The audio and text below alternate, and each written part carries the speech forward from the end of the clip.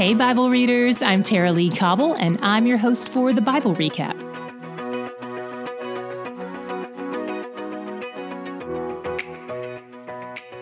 Today in our New Testament plan, we finished book 16, and in our full Bible plan, we finished book 55. We first met the Philippians in Acts 16. Here's a quick refresher. Philippi is where Paul and Silas were arrested, and God used that to save their prison guard and his whole family. It's also where they met Lydia, whose whole family converted to Christianity too. And it's also where they met a demonized girl and set her free from the demon and from slavery. Today, Paul writes an encouragement-filled letter to the church here. From day one, they've had a unique relationship with Paul. He planted this church and he's watched it grow, and he's confident that God will finish what he started in them. He repeats this idea a few times in this short letter. In 1:6, he says, "He who began a good work in you will bring it to completion at the day of Christ Jesus." And in 2:12-13, he says, "Work out your own salvation with fear and trembling, for it is God who works in you both to will and to work for his good pleasure." He indicates that God is the one doing the good works through them and even creating the desire in them to do those things. And here's one important point of clarification. Paul's words to work out their own salvation is not a call to figure out how to save yourself. If you could do that, you wouldn't need a savior. The context here and in everything else he says helps clarify that he's talking about living lives that demonstrate the gratitude and awe we feel toward God for saving us. This is a nod to the process of sanctification, where God works in us to conform us to the image of his Son. The Philippians have already seen firsthand how Paul responds to being imprisoned. When they imprisoned him, he used it as an opportunity to share the gospel. In fact, there's a good chance his former prison guard is one of the people reading this letter. And now Paul is in prison again, probably in Rome at this point, and he's still singing the same tune, the gospel of Christ, all day long. He knows that his trials aren't without purpose. Trials can even cause our confidence in Christ to increase, he says. He doesn't know how things will shake out, but he's hopeful and trusting and surrendered. He gets pretty vulnerable with them and says, "Look, I'd rather just step over death and into the other realm and be with Jesus right now. But on the other hand, it's probably better for you guys if I stick around a little bit longer. So I'm guessing that's what he has in store, but I'm good with whatever." He encourages them to be strong in the face of persecution too, not to be frightened by it all. And in 1:29, he says something that none of us really want to hear. He says that not only has belief been granted to us, but that suffering has been granted to us. That's not really the prize I was hoping for. I'm more interested in the crowns. But he goes on to say how we should live in harmony in the midst of suffering. This is important because suffering can bring out the worst in you. It can prompt you to be short-tempered and selfish and live from a scarcity mentality. So Paul reminds them to count others as more significant, not equal, but better. He says to look to other people's interests. That's what Jesus did, after all. In this letter, Paul highlights God's work through Timothy and Epaphroditus. We met Timothy in Acts 16. He's the Gentile Paul had circumcised before he sent them to preach the gospel so that any Jews he encountered wouldn't be able to discredit him on that basis. Paul tells the Philippians that he wants to send Timothy to them soon. We'll read Paul's first letter to Timothy tomorrow. Speaking of circumcision, Paul warns them about the people who insist on circumcision because they're adding to the gospel. Paul says, "Look, as a Jew, obviously I'm circumcised, and I can tell you it has zero impact on my relationship with God. In fact, my whole list of credentials means absolutely nothing compared to knowing Jesus. Everything I worked so hard for and everything that was given to me in my privilege, it's garbage." The word Paul uses here for garbage or rubbish would be a curse word in modern language. That's how strong the contrast is between what the world values and the all-surpassing value of knowing Jesus. And Paul says he knows Jesus, but he wants to know him more. He presses on. He leans in. Nothing about Paul is in neutral. He encourages them to kick things into gear too, because there have been some people in their church, it seems, who have walked away from Christ.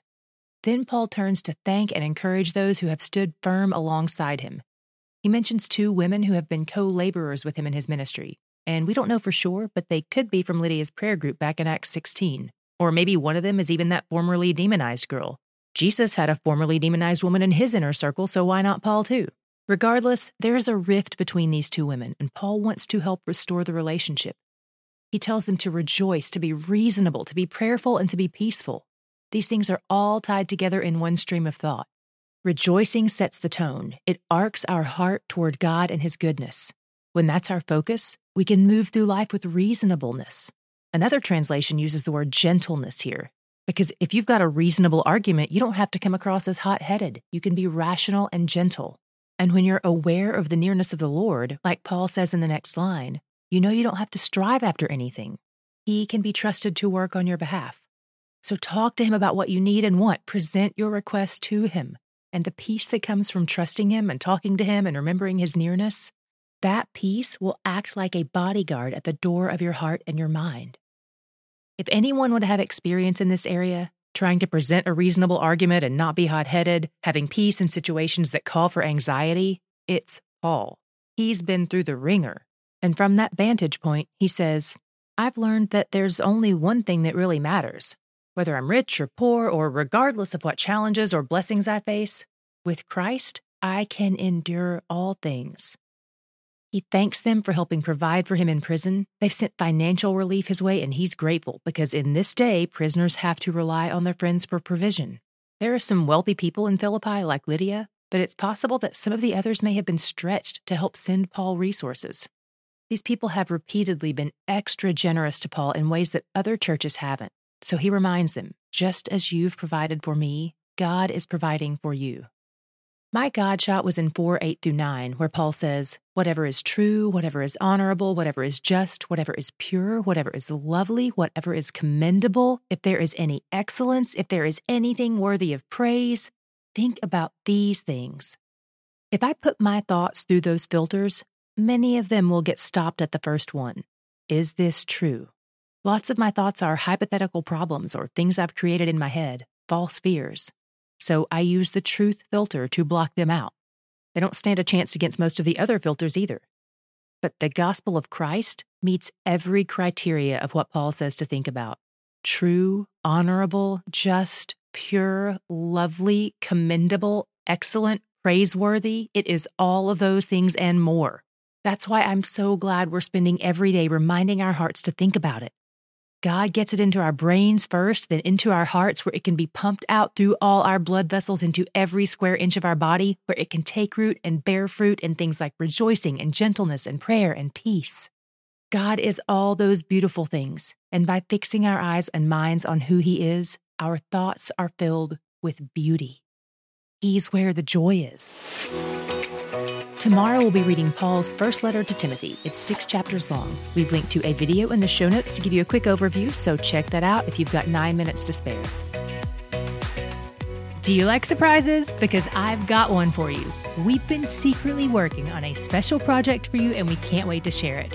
Starting January 1st, we're offering the Bible recap videos on YouTube. Now, maybe you're thinking, wait a second, Tara Lee, surely you know the Bible recap is already on YouTube. To which I would say, you are right. But these new videos are even better. Instead of a still image of our logo with audio playing in the background, these new videos will feature me giving you that day's recap. It's kind of like I'm there in your living room with you and we're recapping together. If you're excited about these videos and want to be one of the first people to know when they're available, check out our YouTube page at youtube.com/The Bible Recap, or click the link in the show notes. Don't forget to subscribe. And by the way, we've already been posting the prep episodes there, so you can check those out now to get an idea of what you're in for in 2023. And be sure to share those with the friends that you want to join you in reading through the Bible next year. youtube.com/The Bible Recap.